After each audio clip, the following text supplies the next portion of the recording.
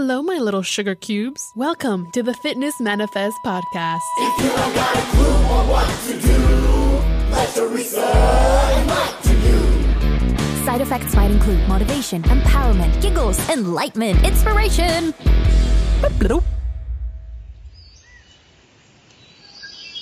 Your survival guide to grocery shopping. Today, ladies and gentlemen, we are going to a destination where there is danger around every corner. This environment is strategically designed to trap its visitors. Brightly colored packages have been created to confuse, and the odors within serve only to make its visitors hungry. No need to worry though, because today I'm gonna give you the survival guide to grocery shopping. We have officially arrived at our destination, the grocery store. Now, survival tip number 1 is do not shop without a grocery list. Let's say you're strolling through the bakery and you suddenly catch a glimpse of the infamous chocolate chip cookies. It's just there, so warm, smells so good, and ta-da! You've been caught by its trap, and it's difficult to resist. When you shop without direction, it's easy to add items into your cart. When you don't have a grocery list, you will scour the aisles searching for food that looks tasty. And you will inevitably end up grabbing anything that catches your eye. Having a mission, on the other hand, prevents you from wandering and adding random items into your cart. So avoid unlisted items like the Got Corona. If it's not on your list, don't buy it. Survival tip number 2. Don't go shopping when hungry. My mom has this saying, con hambre todo sabe rico, which translates to, when you're hungry, everything tastes good. So letting your stomach lead the way is surrendering to emotion. When you're emotional, reason disappears and you seek instant gratification and serotonin, your happy hormone. You understand how buying Oreos isn't going to help you lose weight, but in the moment, you don't care. So avoid that inner turmoil and eat before going shopping. Survival tip number 3. Keep to the perimeter of the store and travel off course only if it's on your list. With your grocery list in hand, you notice that milk is first on the list. And it's all the way in the back of the store, of course. Why in crocodile tales are essential items like milk and eggs in the back of the store? Wouldn't it be so much more convenient if the store kept it in the front so you can get in and out quickly? Well, that's exactly what they're trying to avoid. The longer you stay, the more items you will add to your basket. Placing essential items in the back also forces you to go through aisles of processed foods. Passing through may not seem like a big deal, but you'll be exposed to more delicious temptations. If you have to enter an aisle, make sure to exit the same side you entered.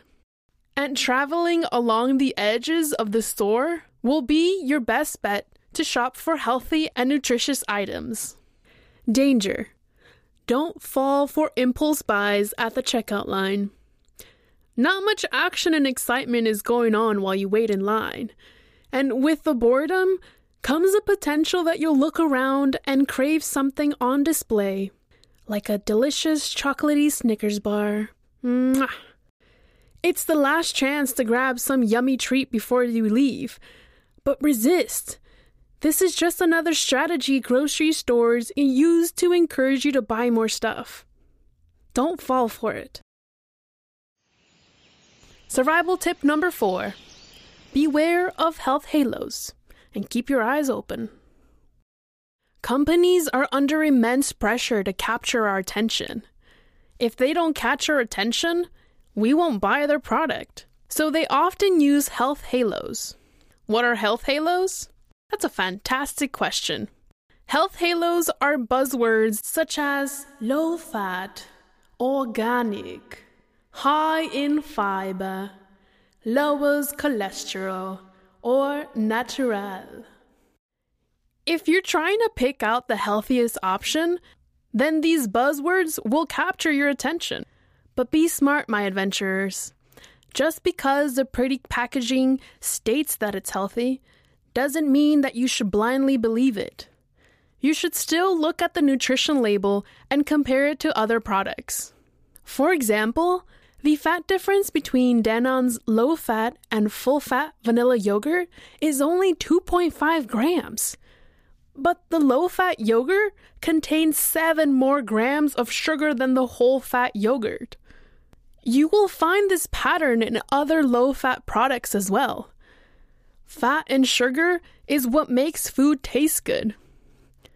When a company reduces the fat content in their product, it will taste bland unless they increase the amount of sugar. Going back to our yogurt example, which one is better? Well, it depends on what you're trying to achieve.